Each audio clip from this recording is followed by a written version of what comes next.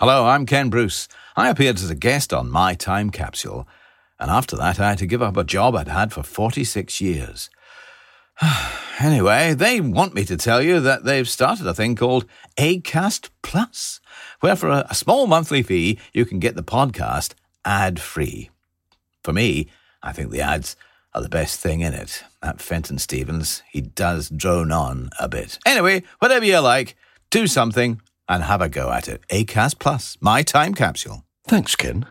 Charming. Anyway, to get My Time Capsule ad-free and for a bonus My Time Capsule The Debrief episode every week, subscribe to Acast Plus. Details in the description of this episode. Thanks. Bloody Ken Bruce, what a cheek.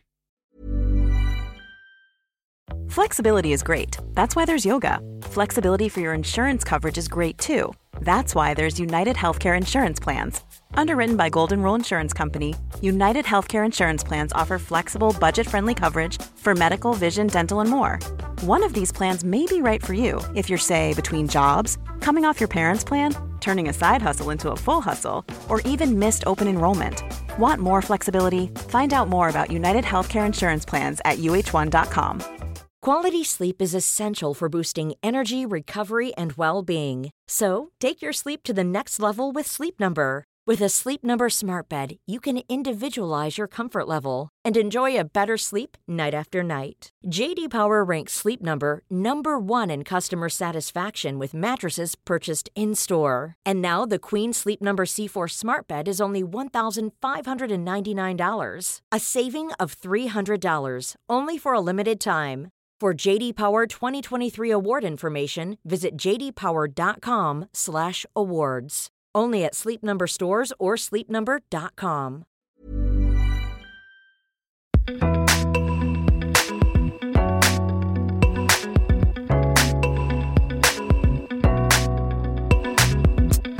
Hello, and welcome to My Time Capsule.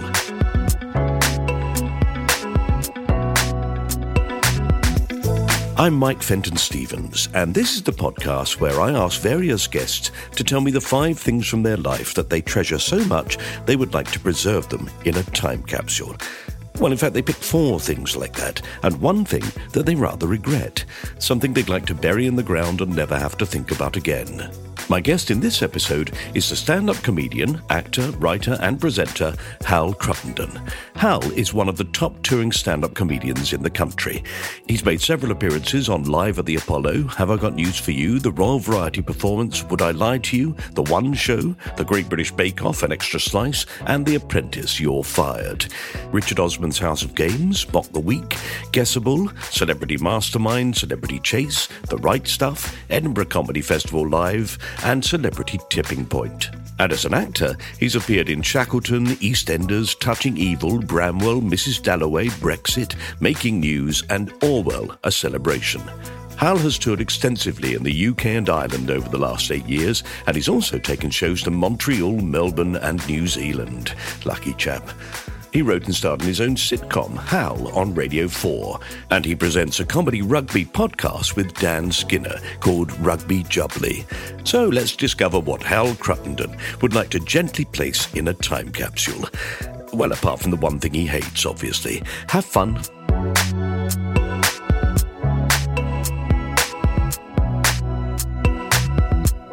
I feel I've got to do some stand-up on this, actually.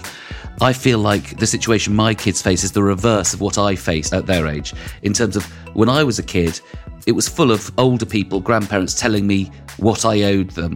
And, you know, they had made this massive sacrifice, the wartime generation and what they've been through and the things you kids have got these days and all these things you've got.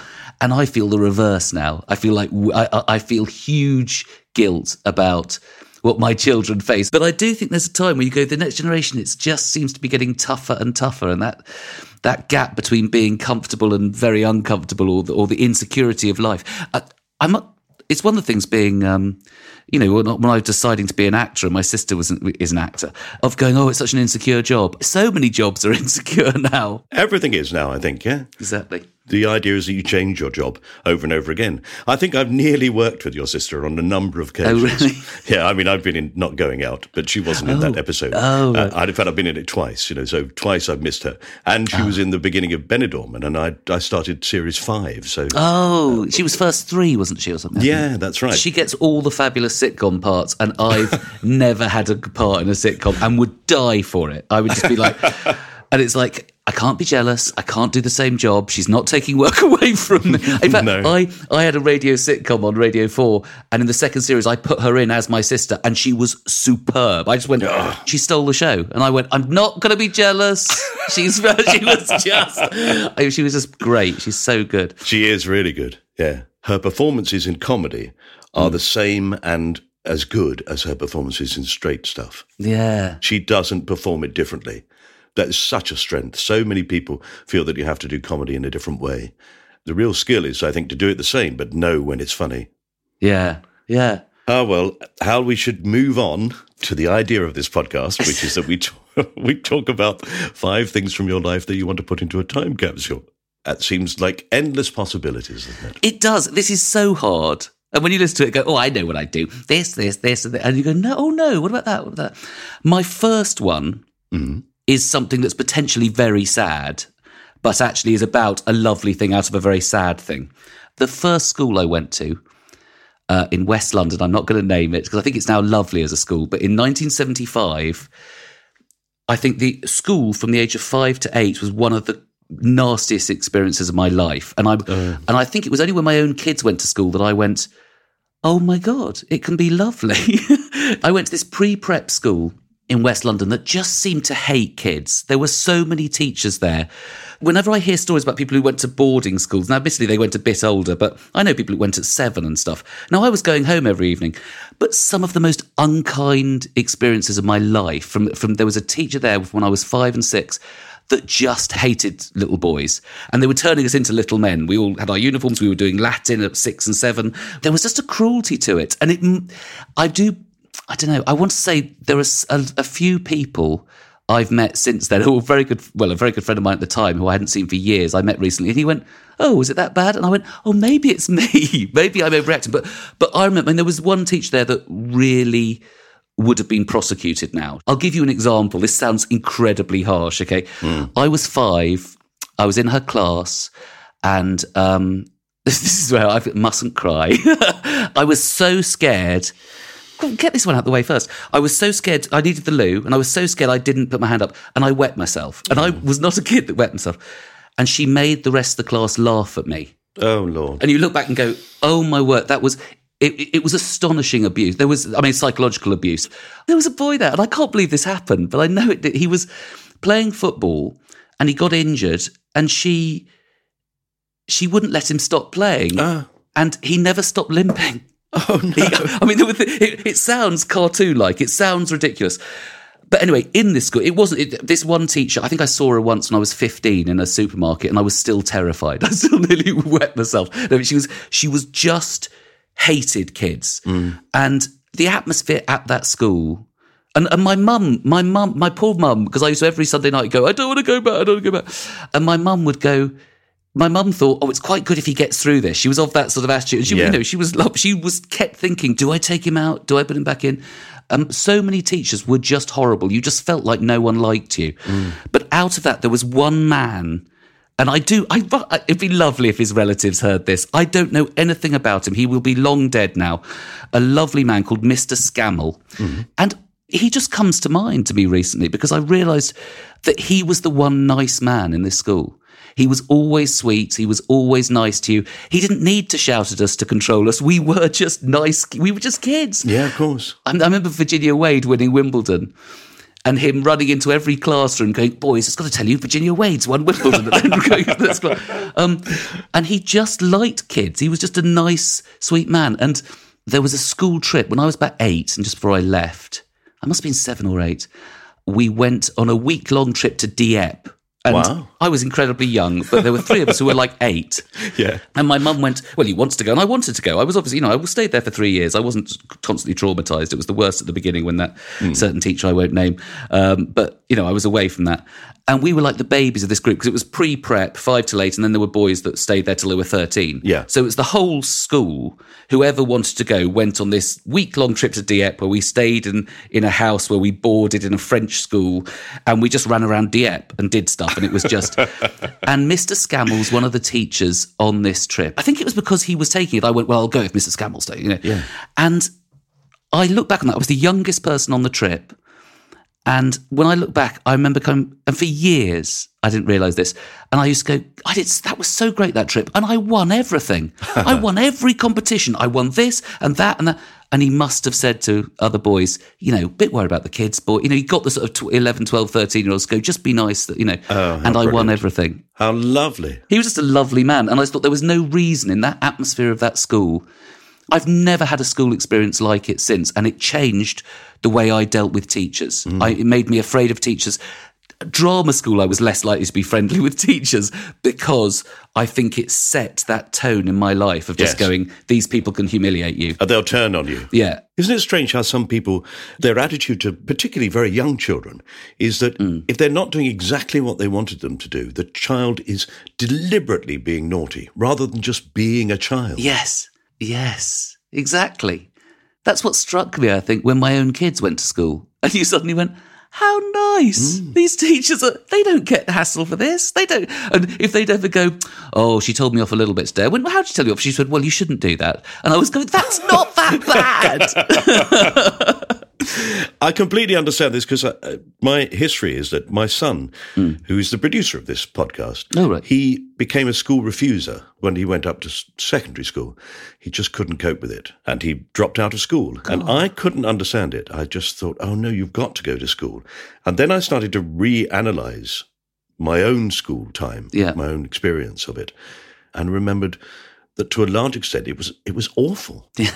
It was really awful. It was frightening. It was dangerous. Yeah. Teachers were awful to you. And was that all boys school? Was that sort of, it's sort of the minor public school attitude. I said, well, my one was, I extraordinarily went on to a school that's well known, but then became someone said to me the day you went there, because there's a massive paedophile scandal at my other, but I never encountered that. So it was a bit of frying pan fire, and it's ridiculous that as kids we were doing Latin at 6 and 7 and they were pushing us ahead, being taught by men who'd been through a war. Absolutely, yes. I remember these majors who taught us, and there were certain men who could just scowl at you, who were terrifying men, and you thought, you're just doing that to pass time. You were sort of retired and you don't really like these boys. And they were furious, most of them, that's where they'd ended up. And also, I should imagine, large numbers of them were probably, mentally scarred by having been through a war. Yeah. And it made them dangerous people, really, to be around, particularly if they had power over you. Exactly. It was a strange time. Some teachers were wonderful as a result of it, came out of it and realised that actually life was to be lived. Well, exactly. Well, maybe that was Mr. Scammell, because Mr. Scammell was the age of having gone through a war and things like that. And it was just I just love people who are in those environments and are kind. When you don't have to be. There's no one telling you. They just are kind people when they're in an environment of cruelty. I think often that cruelty and that being over-disciplined or insisting on everybody never breaking the rules at all comes out of fear. They're afraid that they can't control the mass, as it were. So they just end up shouting at children all day long. But nobody learns anything. Everybody just sits there terrified. When I say certain things to my kids nowadays, like I saw a games teacher hit boys with a cricket bat hard, so and you look back at that and go, "Oh my word!" Yeah. And at the time, it takes years, doesn't it? It's just go, how does that? It really does. The problem with it is, I think, is that you find in your own life that what it does is it gives you an unthinking acceptance of violence. I think it took me a long time to discard violence from my life, to realise how much I hated it. Yeah. As a boy, I was famous for fighting. Oh, really? Oh, God, I got in trouble all the time. This part of me hears that and goes, I'd love to have been famous for fighting. Anyway, sorry, but carry on, yeah. No, I mean, it was awful. I always got beaten up. But my reaction to people seemingly insulting me, I was absolutely a bullshit little kid, always getting into fights. But that's so interesting as well. There's also a way in which we grow up as men so often we're pretending we're not afraid of violence. Don't we? We spend so much time because you look at all these examples. I certainly did, and I've always been afraid of violence.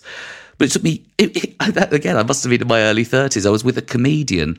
I was talking to a comic who'd got into a situation where I think he was with a woman and her ex attacked him. He was literally in bed with this woman. They'd broken up, and he woke up with a guy on top of him punching him in the face. And he said, "Do you know what bothers me is that whenever I tell people that, they say, do you need, I can sort it out. I know someone. We can do him and all this." He went, "No, I hate violence. I'm scared of violence. Violence is horrible. I don't." And I went, "I've never heard a man actually say that so honestly in that situation, because you are meant to respond by going, I'll take him down and all, But actually, the truth is loads of us find violence terrifying. It's like, you watch football fans attack each other, and there's so much dancing around.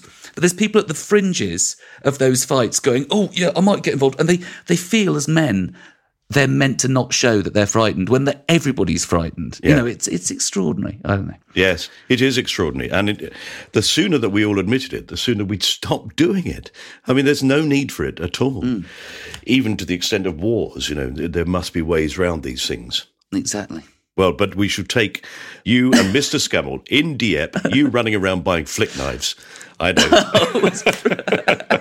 That's so funny that was your memory as well. Now you say that. I went, yes, we did buy knives. Of course we did.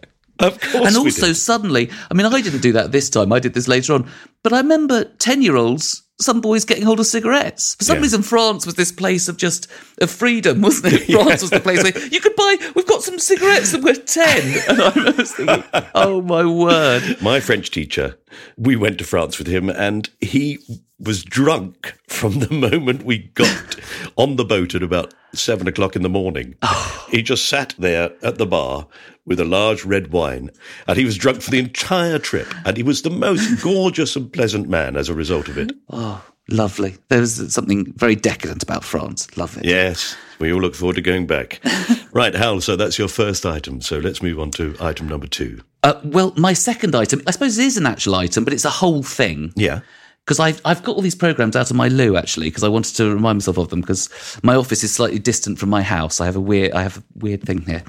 So I brought them over. But I have rugby programmes from my first game I went to, 1975, England-Scotland. Wow. And I've got all these signatures and stuff, and I just looked through them. They're in our downstairs loo, and I just love it. Weirdly, one of my teachers who taught me O-level maths, Dave Rollett there, he's playing flanker for England in the first game I ever saw. Good Lord. And then 10 years later... Do you think that's why you went? I didn't. He wasn't my teacher at the time. He wasn't my teacher for years later. I just ran in, he was just at school. God, he was a great teacher. There's teachers who, he was a hard man, but he never showed it because he didn't need to, because all these boys were like, total respect, Mr. Rollett, And we were the bottom stream for maths, and he got us all great results because we just went, yes, we will totally do what you say, because there's no answering back to you, sir. But basically, it's rugby I'm putting in. Ironically, I was dreadful at playing rugby. Not just dreadful, I was also injured very, very young. I started having a problem with my knees when I was 12, and I was retired by 16. I had 3 knee operations, and also, having said that, it's a lovely excuse to have a long-term injury because I was no way that good. I just wasn't that good. I had odd seasons. I look back and go, I can tell you, I remember saying to my wife, at 13, I had a great season. Next season, rubbish again. 11, not good. 10, I was great. I used to sort of go on and off, and I was a good tackler one season, a bit of a rubbish tackler the next. It was like my bravery came and went on. Maybe it was growth spurts. Yes. You were bigger one year, and then the next year everybody caught up. Oh, that's a good point. Never thought about that. I was never massive. Well, I'd say the truth, I was a big scrum half because I was normal-sized and I usually played scrum half. Linchpin. Yeah. Oh, it's the most important position on the field. Yeah.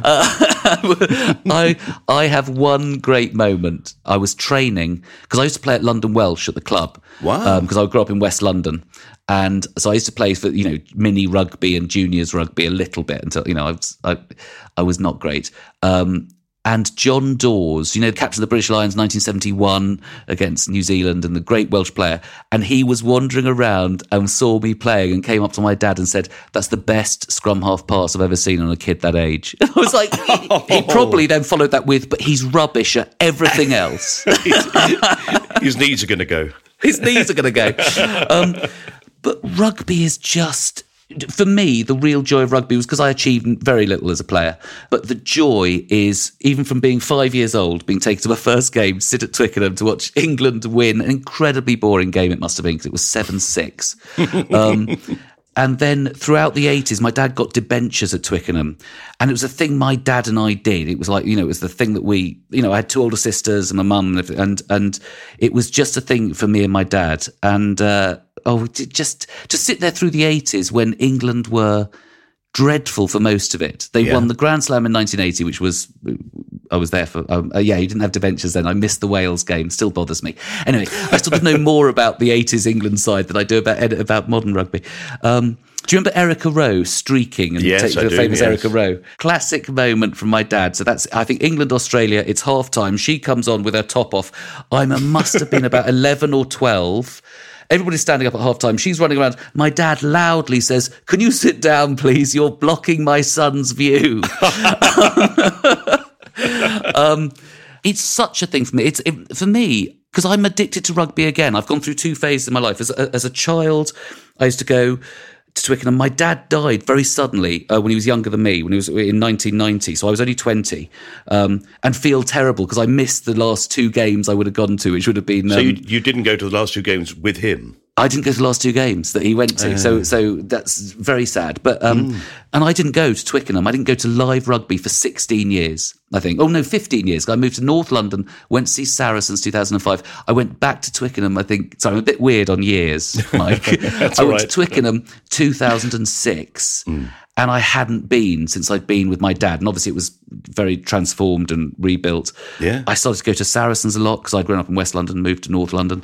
And now I've got so involved at Saracens. I'm a season ticket holder there. I do an online show for them before matches because, you know, we've been forced down to the Championship because of the salary cap breach. You know. Yes. So everybody hates us and we don't care. And I do an online show called The Huddle, which goes online before online matches. I'm doing these little video reports every week as well for BT Sport on rugby. And I watch about 6 rugby matches every weekend. I will go, I'll see the Premiership, see that, or these games. And it's become my midlife crisis again, rugby.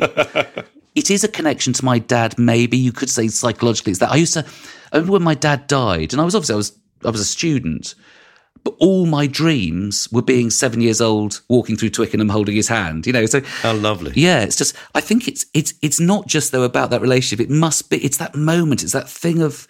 For me, rugby is so exciting, and maybe it just relights something in my brain. That moment when someone scored at Twickenham, I still remember it, and everybody's standing up, and I couldn't see a thing because I was tiny. And I just went, oh, it's just so exciting. And also, England scoring was just always amazing because we were so bad. It's true. So you can understand when you come to the point where we win the World Cup. Yes. The reaction of the nation, because people don't remember that before then, we'd gone years and years and years where we were terrible. Yeah, it was amazing. And also, I slightly miss us being rubbish as well, because we were more likeable when we were rubbish. Do you know what I mean? Yes, now England have become hated because they are a big fish. I mean, they've had a rubbish Six Nations this year. Because of professionalism, they're never going to be as bad as they were in the amateur era, because now their money really counts. Do you know what I mean? I remember very early in the morning in Auckland, walking past a hotel, me and my friend Philip, and we were both a little bit drunk, and we walked past, standing outside the hotel, I think probably waiting for a taxi, was Bill Beaumont. Oh. And we went, Bill, we're English as well. And he went, yeah, I guessed. And we went, all the best, mate, all the best, and off we went. Oh. Do you know how many times I got that man's autograph? I've got England, New Zealand here from 1979, and I've got all these autographs. All the players used to come out, and my dad used to organise a queue for Bill Beaumont because there was, people would literally be a queue of boys, and my dad was all sort of pleased that he was chatting to Bill. But I was there for like Clive Woodward's first cap when he came on. I think it was Tony Bond against Ireland, broke his leg, and Clive Woodward came on and sealed his place in the England side, and then I still have that thing about rugby players, and the embarrassing thing now is that they're half my age, and I've been a bit drunk and run up to Maro Itoje, great game, Maro, and also I still have that absolute thrill of being around people achieving something that we could never achieve. Yeah. And if I can do a little advert, women's rugby I've got into this year, that's brilliant. I think it's slightly... feels like there's more space on the field. It's like anything else. It's like probably people discovering women's tennis and going, this is just as entertaining as men's tennis. I don't understand why we don't get the coverage. In fact, sometimes more entertaining. Exactly. Well, it definitely. Saracens women are also very good. They've been champions the last 2 seasons. So you're a bit biased. But also because we do this show at Saracens, and a lot of the women have come on the show.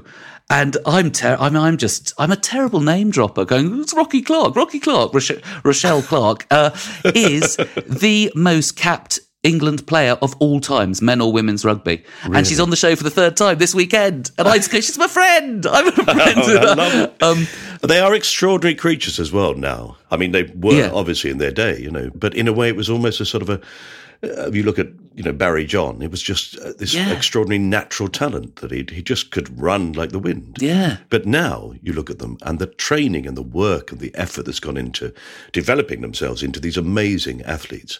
Yeah. And it's such a tough game. Yes. You look at it and you think, how can they survive one hit like that without doing it for 80 minutes? It's incredible. And obviously with rugby they're trying to make it safer because they've now realised the long-term damage, and that's sort of heartbreak, isn't it? These players did this, the game became so hard, and then these players that have had problems with dementia problems, isn't it, from the concussions and stuff, it sort of breaks your heart. You go, God, we were loving that, we were loving those hits. Yes. And so now they're trying to find a way to make that so much safer. But I still find I love that combination of there's moments of brutality and then moments of just beauty. Well, the ball handling. Under pressure with someone about to hit you and the little pass. Unbelievable. I think the handling now is extraordinary. They will do things that you can't believe. Exactly. I've met a couple of rugby players when they were in their sort of prime. I had to do some filming with Kenny Logan. Oh, yes. And he's a really lovely man. But I had to, as a part of it,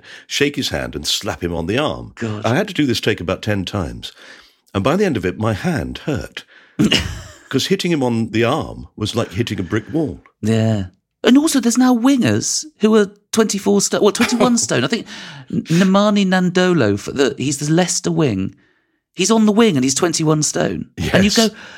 As a child, I remember the big boys, but the big boys were in the scrum. The idea was not you weren't allowed to be fast and massive. That's like a new level of hell, isn't it? You just look at them and go, how are people just, it's just terrifying. It's not fair. Do you know what I was thinking about with it as well? It is a little bit sad being a massive rugby fan. Well, it's my thing.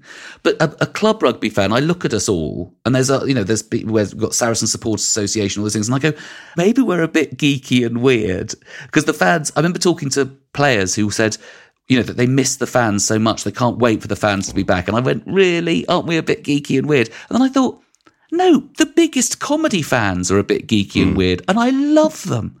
The people that love what you do is so appreciated. I sort of never think that players don't appreciate fans, because those are the people that will always be with you. They're the ones that will travel a long way. And with Saracens, the fans that have stayed and are still season ticket holders despite what the club's gone through. And actually you go, yeah, you do, because I love them. I mean, God, there's a guy I met recently who knows so much about comedy. He's seen everybody. And he's just fantastic. And I went, it's people like you that will save our industry when we're opening up again. It's people like you that just love what we do. He's seen all my tours and he's seen me continually. He sits in the front row of gigs and I come off afterwards and I see him and go, Rich, you've seen 80% of that set 2 weeks ago. He went, I still love it. I just love it. I love coming. I went, I just love people like you. So I do think, even though we're a bit geeky and weird rugby fans, they do love us still. You love it, so that's the important thing. We should take it as a thing, rugby, and we should put it into the time capsule. Rightly so, I say. That's great. So what's item number 3? Okay, we're going to take a short break here, but as they say on those American afternoon dramas, patience is a virtue. So relax, and we'll be back after these ads. Hey, I'm Ryan Reynolds. Recently, I asked Mint Mobile's legal team if big wireless companies are allowed to raise prices due to inflation. They said yes. And then when I asked if raising prices technically violates those onerous two-year contracts, they said, "What the f*** are you talking about, you insane Hollywood ass?" So to recap, we're cutting the price of Mint Unlimited from $30 a month to just $15 a month. Give it a try at mintmobile.com/switch. $45 up front for 3 months plus taxes and fees. Promo rate for new customers for limited time. Unlimited more than 40 gigabytes per month. Slows full terms at mintmobile.com. Flexibility is great. That's why there's yoga. Flexibility for your insurance coverage is great too. That's why there's United Healthcare Insurance Plans. Underwritten by Golden Rule Insurance Company, United Healthcare Insurance Plans offer flexible, budget-friendly coverage for medical, vision, dental, and more. One of these plans may be right for you if you're, say, between jobs, coming off your parents' plan, turning a side hustle into a full hustle, or even missed open enrollment. Want more flexibility? Find out more about United Healthcare Insurance Plans at uh1.com. Quality sleep is essential for boosting energy, recovery, and well-being. So, take your sleep to the next level with Sleep Number. With a Sleep Number smart bed, you can individualize your comfort level and enjoy a better sleep night after night. J.D. Power ranks Sleep Number number 1 in customer satisfaction with mattresses purchased in-store. And now the Queen Sleep Number C4 smart bed is only $1,599, a saving of $300, only for a limited time. For J.D. Power 2023 award information, visit jdpower.com/awards. Only at Sleep Number stores or sleepnumber.com. Welcome back. Feeling virtuous? Good. In that case, let's find out what else Hal Cruttenden would choose to put in his time capsule. Item number 3 is a moment. It's just a moment in time that was so perfect and I was so happy. And I look back on it and go, I just don't think I can match that moment ever. And I knew at the time it was one of the best moments ever. And it was a tiny moment. It was, must be, sorry, it was September 1988. I was about to go to university. I haven't noticed, but you're quite good at dates. Yeah, aren't you? I don't know why. My wife gets furious with it. But like my sister can say, what year did we go on that holiday to Rhodes or something as kids? And I'll go 1981. And I just know years. So we did. I'm so undiagnosed, Mike. I've got something. I think it's ADHD, I've been told, but I haven't properly done the test. Anyway, I was 18. I just had a year off because, like people that go through private schools, they push you a year ahead. So I was, took my A-levels too early, and I went and travelled. I travelled to quite nice, safe countries. But at 18, I was I was in youth hostels, travelling around America and Australia and Hong Kong and Indonesia and Fiji and Canada. And I did this, and I worked in a warehouse, and then I did this trip. And then I came back and worked at Chessington World of Adventures, where I was operating rides. It was much less impressive than it is now, I think, Chessington World of Adventures, but it was a great job for young people because it was just, you're dressing up in silly costumes and you're doing rides. And I was working this one ride. It was after the kids went back to school, so it was like mid-September. So it was easy. It was a theme park with kids back at school. So it was a dream to work in because it was very empty. And it was a ride that was just in the very little kids part. And it was just, it was cars on a track, just going around a track very slowly. And it only needed one person to operate it. Just one person switched on the thing moves, switch it off, and that's it. The job was, and I'm lazy, it was 1 hour on, 1 hour off. It was just a dream. So you're just waiting for somebody to do my hour. And as a kid, I don't like it now, but I loved it when I was younger. I loved daydreaming. I loved going, oh, my life. And I just remember sitting there going, it's a beautiful day. I'm in this half-empty theme park with this easy job. And in 2 weeks, I go to university. And I'm so excited. I'm just so excited by life, by what's going to happen, by the future, by everything. And I just sat there just deliriously happy. And I wasn't, some people get nervous going to university, but I'd just been travelling the world and I was very self-sufficient.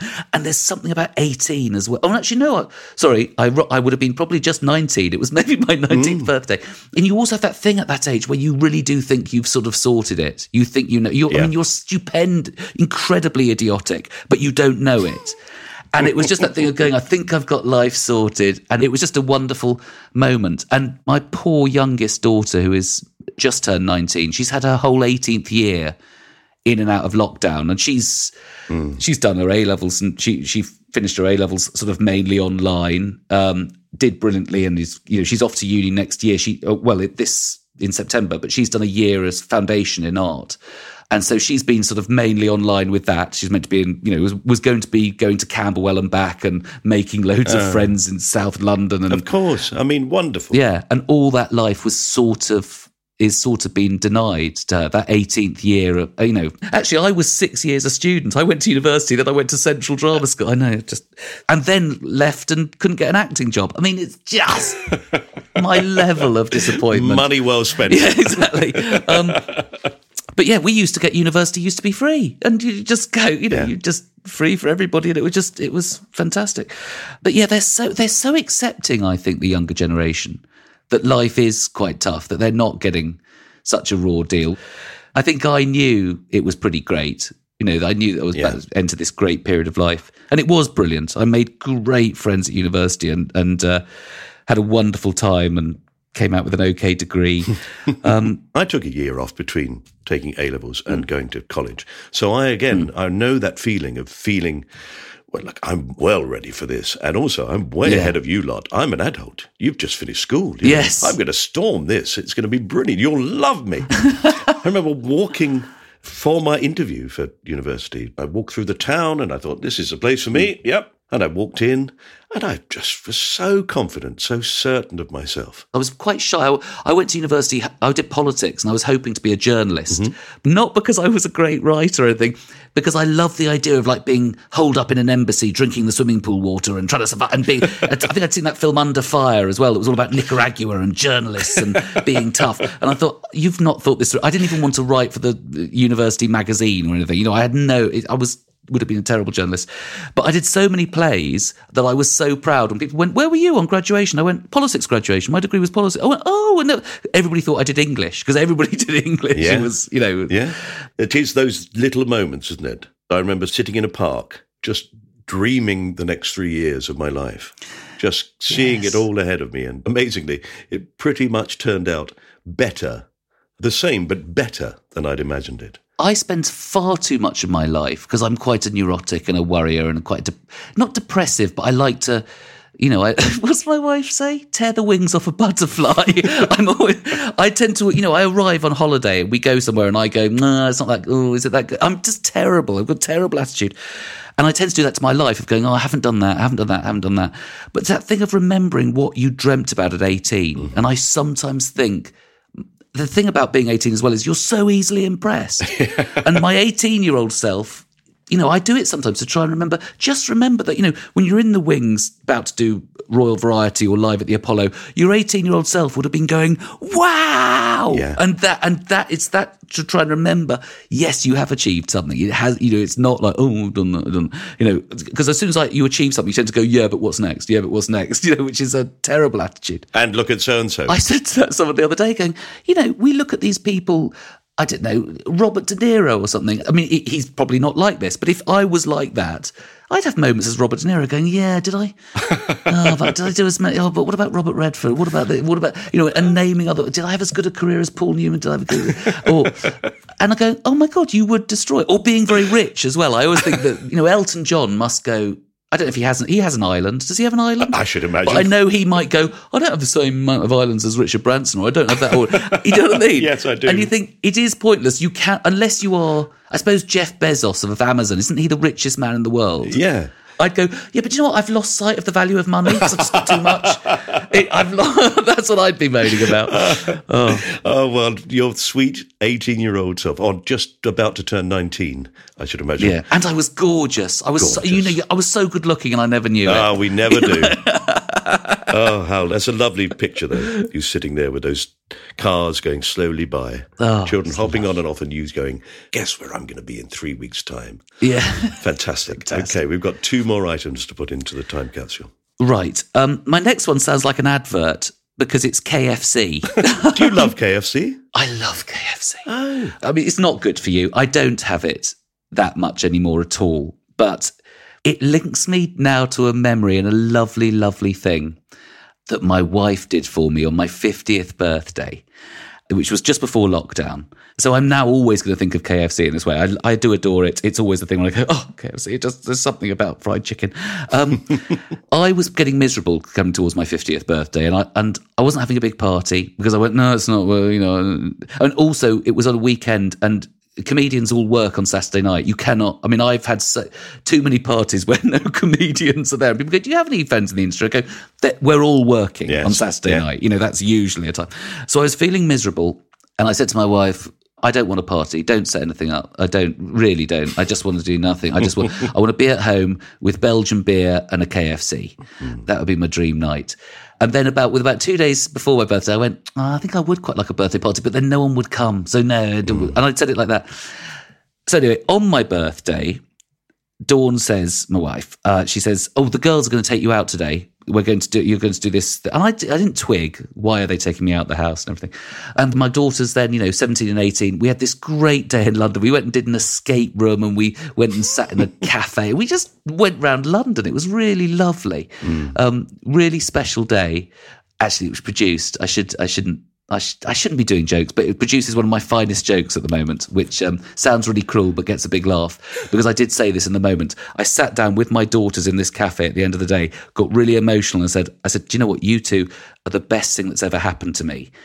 That's how crap my life's been. And I was joking, and they laughed, and we had this perfect day of my girls just being gorgeous and lovely, and it was just fantastic.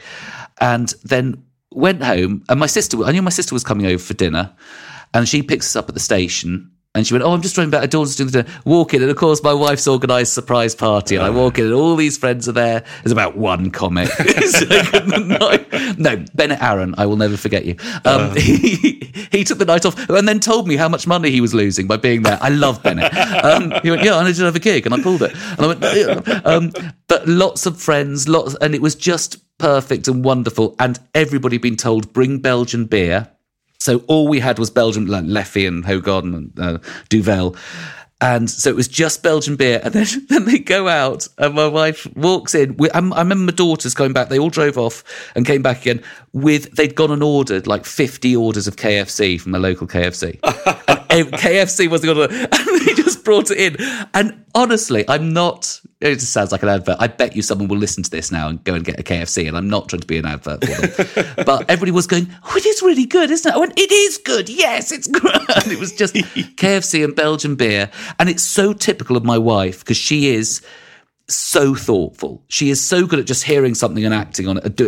And I mean, it's quite horrendous, because I struggle to be thoughtful. I try so hard to think about other people other than myself. It's the worst job, comedy, for not being able to do this.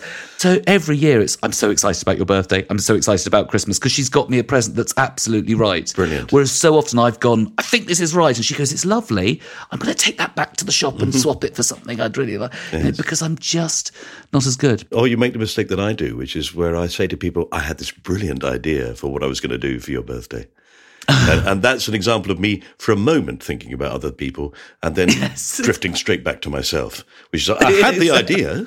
I mean, I thought it was, listen to this. And they go, that would have been great. I go, yeah, would have been, wouldn't it? Hopeless. But I sometimes worry, and that's maybe a bit too much of a generic point, but I do see most couples I know, women they just are more thoughtful than men.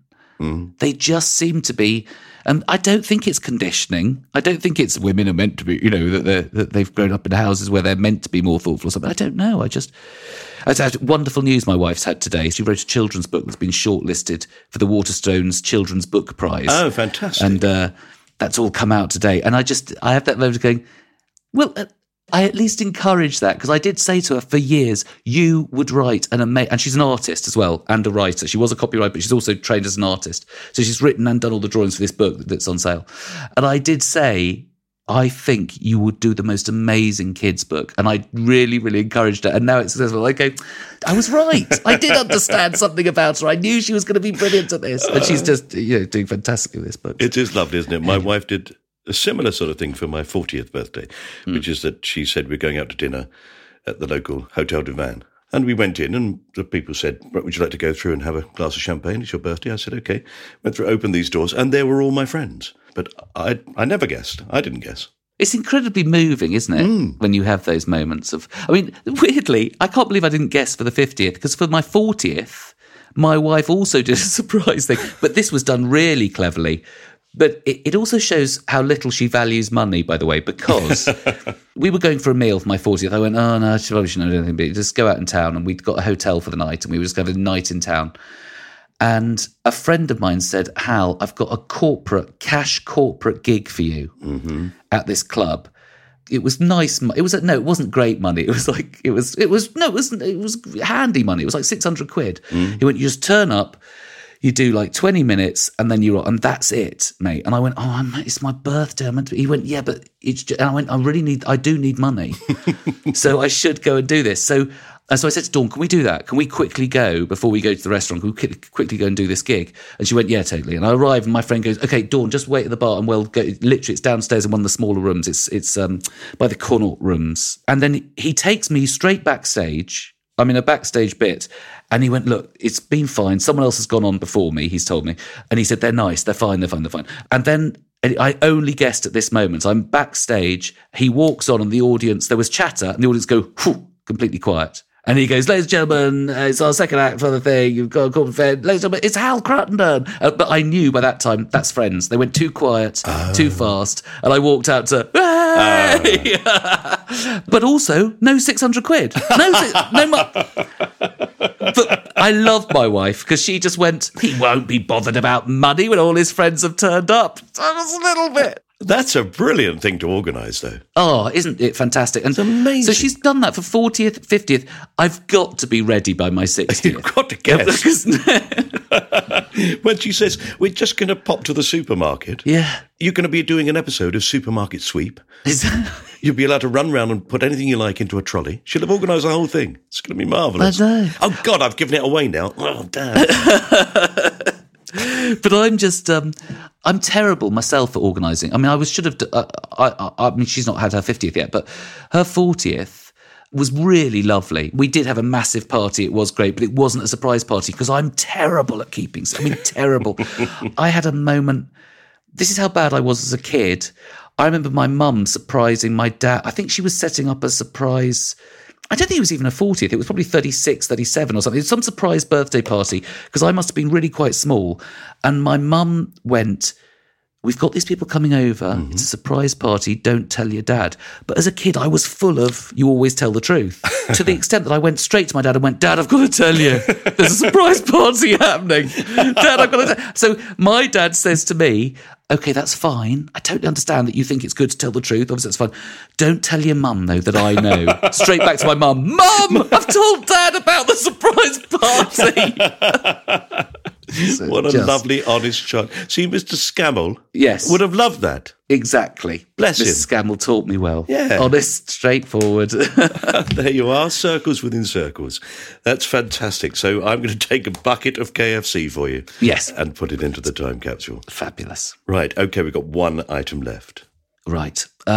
Am I talking too much or too little, by the way? No, talk as much as you like. I talk far too much. Well, that's why I've spoken to two people. You worked with Rob, haven't you, Rob Brydon? Yes. He talked for about 3 hours. He said, am I going on too much, Michael? I said, don't worry, I'm going to cut it down. Yesterday, I spoke to Omid. Oh, yes. I just sat back for an hour and a half. Off he went. No, I love those two. I've supported both of them. I actually supported Rob Brydon in 2009, and he really changed my career, Rob. He's one of the most entertaining people to have dinner with, to go anywhere with. Yeah. He is just a natural, like, raconteur. He's natural. He's not got that thing that loads of comics have, I think, which is they're actually quite control freaks, messed up, kind of, is that funny? Is that, and they're sort of always, they're a bit awkward socially. Rob is the opposite. Rob is just, let me tell you a story about that. I remember having some friends come to see us in Nottingham because I toured with him for about a year. I love tour support, by the way. It's the best job in comedy. I miss it because you're unknown, you're with the big star, they're disappointed when you come out, you can only go one way. and if you go badly, I think I got booed on in Huddersfield once because it wasn't Rob. And he was in hysterics. He was in the wings going, ha! Well, I berated this audience going, I was going to do a lovely set for you, but I'm going to do difficult political material just to annoy you.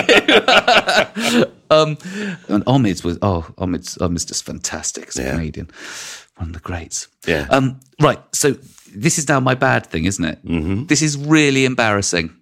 It's quite a personal sort of thing. But it's potentially amusing.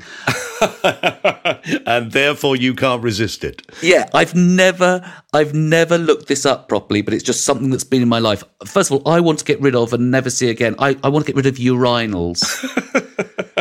I think urinals are the most hideous creation, the most awful thing that men ever have to go through. And I'll tell you why. It's because there's a name for this condition. Have you heard of it? Well, shy bladder, paruresis. Oh, yeah. It's called. Yeah. Paruresis. I looked it up. And I have had shy bladder, and I don't think about it that much, but then I think it does affect my life quite a lot. I do not like peeing. I can't go. If I'm at a urinal and someone else is there, if no one else is there, that's fine. If I'm very drunk, I might be able to. But usually I have to pretend that I've got a dodgy stomach virtually every time I'm in a crowded men's toilet. I mean, at Saracens, they must all think I have a condition, because all I do at half time is I'm outside the cubicles on my phone, waiting for a cubicle. And if I was a woman, no one would know I had this condition. I've looked it up online. It's about 1 in 8 men have it. Really? Where they literally, your bladder shuts down because you cannot pee because you are so self-conscious about the fact of, can I pee or not? And I've, through doing this show, thought, what's that come from? And I've remembered the age it started happening. And it's not to do with being afraid of size, by the way. I can get changed in a gym, locker room, fine. When I was about 14, I had the first of my NEOPs. I was 14, it was 1983. And I had the first of my NEOPs in rugby. And I'm in hospital, and I've got my leg straight in plaster. And, after an operation, they often won't let you go until you pee, because your body's back to working normally after the anaesthetic. So but I've got my leg in plaster, and they've got a bottle beside the bed for me to pee into. And I found that incredibly hard to go, can I be, oh yes, I'll try now and pee. And I obviously maybe couldn't pee for a bit. And then a nurse was coming in and going, oh, well, I was in a room by myself, and she'd come in, then she'd go, I'll turn the taps on. And everybody was waiting for me to pee so I could go home. Oh, no. And the pressure on being able to pee, and people go, still not pee, and the angle's funny, and eventually I peed God knew the bottle was nearly overflowing. But since then, there are people with it, there are people that can't go pee outside their own house. That's how bad. It's called paruresis, and I bet you there's people listening going, I've got that. Because they can't pee if they think someone else can hear them peeing. Because it's someone waiting. But I remember, when I really realised I had it, I think I was 15. I was at a disco, and I'd been chatting to the guy doing the disco, who was a bit older than us. And I was going, yeah, play that song. Yeah, play that. Whoa, it's cool. Whoa. I went to the toilets. He was at the urinal. The only space next to him was next to him. And I stood there chatting, going, oh, yeah, it's great. I can't pee. I can't. And he was just looking at me. I could see his eyes going, oh, yeah, chatting away, going, the man isn't peeing. Why is he standing at a urinal? Why is this boy? And that's what the fear is. The fear is you are standing at a urinal. Why are you not peeing? Yeah. And so the more I think, the more angry I get. Why have we done this to ourselves? What a strange thing it is, now you mention it. It's never occurred to me before, but why is it all right for men to stand and see each other pee? Mm. Why? Yeah. It must be Victorian. It must be the idea that women, of course, will want to go in there and have some privacy. Yeah. And I suppose, really, they need to almost undress, really, whereas it ought to be easier for men. Yes. But at the same time, it's still a very strange social thing, isn't it? That it's all right for men all to just piss in front of each other. Exactly. I just think it's I don't know. The more I think about it, the more angry I get that society's developed like this. I love the fact that we're going towards unisex. Is it unisex toilets? What is it called when it's both sexes? I'm having one of those senior moments. Well, I suppose it is unisex. It's non-sexual. It means that anybody can go into the toilet. Yeah. But they're all cubicles. Mm. Please let that take off. Maybe one day we'll look back and go, oh, urinals, that must have been tough. That must have been tough for those men with paruresis. Well, I'm sure that all women who like sport would all be delighted if all toilets were turned into those sort of toilets, because they queue outside, theatres. You always see the queue for the women's loo goes right the way through the interval. Yes. They miss the start of the second half at a sports match because the queue is enormous, whereas men will just cram in there and just, you don't, obviously. But, no, I do. Occasionally, if really drunk and there's no one else around, I'll go. But even if there's no one else around, I go, what if someone comes in? What if someone comes in and I can't pee and I haven't started peeing? And as soon as I start peeing, I go, it's okay, I've started peeing. As soon as that happens, someone can come in. Anybody can, because I'm peeing now. But it is a weird thing to talk about because literally I do not speak to this about people. So why? I'm hoping this makes the news or something, but more people should speak about it because it is so silly. I told my daughter about it last night, who's 19. I went, I can't really pee in urinal. She went, really? That is quite embarrassing. And I went, I haven't told you that in 19 years. And I feared, I've got 2 daughters, I think, having a son going, I'm going to have to get therapy to show him how to pee in a urinal because one day, how can he do it? He'd get kidnapped because I'd go, you pee in the urinal, son, I'll be in the cubicle. It would have been dangerous. But that bothered me. And Well, we don't often make the news, but we do quite often make the Times diary. So I look forward to reading the article. I know. I do feel like it's like a coming out thing for me, this. There's loads of people I know who go, I never knew that about Hal. Unless they've been with me going to the toilets and I've gone, I'll be going in the cubicle because I have a fear of peeing in front of other men. But you are definitely going to find people who will come up to you and say, I have that. Yeah, very rarely is it spoken about. And it's such a silly thing, but it's a worry at big event. It's a worry at big rugby games and stuff, particularly because the men's toilets are a disgrace in the cubicles. Yes. It's horrific to have to go in there and face what's in there. But not all. I mean, Saracen's actually very, very nice. But there are some places where the men's toilets are just horrific. But the thing is, it shouldn't be embarrassing. It shouldn't be embarrassing for you to say this. It is embarrassing because we don't talk about these things. Yeah. But actually, we all do it. We all go into those places with complete strangers, stand right next to them, open our flies, and off we go. Yeah. And you don't. And clearly, 1 in 8 men don't. And it's a psychological shutdown, apparently. Your body goes, It's almost like I'm under threat. I can't, and so you can't. It's quite disgusting to be talking about it, isn't it? I should have done this at the beginning. I should still do my bad thing at the beginning, Mike. But yes, I hope that I'm helping people. Can you imagine this? Hal Cruttenden started that charity, hasn't he?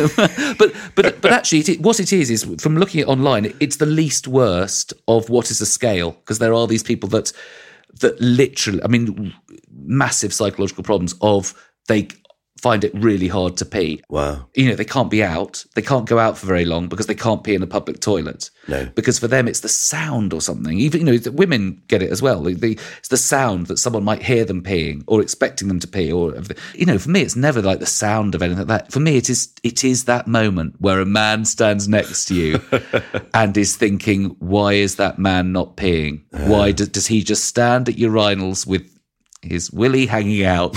Because he likes it, because he wants to be there, and he can't be. I wonder if I actually. I mean, you can get CBT for it, so I'll add that to the list of things I need treatment for. Okay, yes.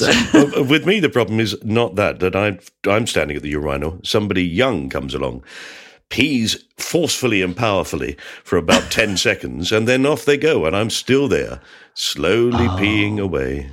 As an aged, sad old man. So I'm happy to tell you that. That's the truth of my life. I can't get away from it. Yeah. That's the other thing. When I go back to talking about being 18, you do feel a little bit superior to older people. I was saying, I didn't know I was beautiful. You're better looking than older people. Yeah. Young people, just enjoy it, even though it's a horrible time for you.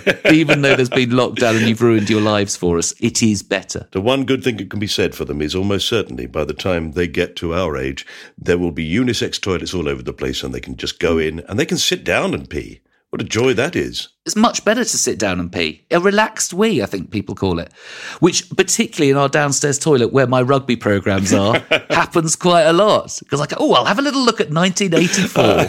1984, England, Scotland. Oh, Hal. Oh, Hal, it's been absolutely lovely talking to you. Thank you so much for doing this. It's lovely to meet you, I have to say. Well, lovely to meet you too, Mike. And I know I will listen to this and go, shouldn't have said that. I should have. Oh, no. Everybody knows about my urinal sphere. Though I really do hope that Mr. Scammel's relatives, I'd love somebody to know what a lovely man this teacher was. No, there can't be many Scammels. No. I hope so too. Wouldn't that be lovely? Yeah. Brilliant. Brilliant. You have been listening to My Time Capsule with me, Mike Fenton-Stevens, and my guest, Hal Cruttenden. For anyone interested in seeing him live, and why wouldn't you be, Hal will be touring the country in 2021 and 2022, so book your tickets now. All details can be found on his website at halcruttenden.com, a website which he pretty much owned from birth. I mean, thank goodness his mum and dad weren't Mr. and Mrs. Smith. Please subscribe to this podcast, rate it, and maybe even leave a review if you get a chance on the podcast provider you're listening to. Or if you're really keen, then go to Apple Podcasts, where you can do all those things. Obviously, typical bloody Apple. Perfect to the core. Yes, a little Apple joke there for you. Never mind, move on. You can follow us on Twitter, Instagram or Facebook to find out all sorts of things about this podcast. And we have 130 odd episodes to listen to if this is your first listen. I mean, not odd episodes, obviously. Well, some of them are a bit odd, but I mean 130 plus, and there are new episodes available every week, so you never run out. Hey, yeah, it's like those nightmare spiral staircases that build themselves quicker than you can climb them. Don't you have that dream? Oh, just me then. Okay, you can download or stream the theme tune of My Time Capsule on Spotify. It was written by Pass the Peas Music, and this was a cast-off production for Acast, produced by John Fenton Stevens. There are more episodes soon, and for those of you who've got used to me saying something ridiculous at the end of this podcast, I'm sorry, but I just don't feel like it. In fact, I feel all poetic. So, for once, we're going to raise the tone. Here is some poetry. There was a brave man from Devizes, whose ears were of different sizes. The one that was small was of no use at all, but the other won several prizes. There you are. I like to raise the tone every now and again.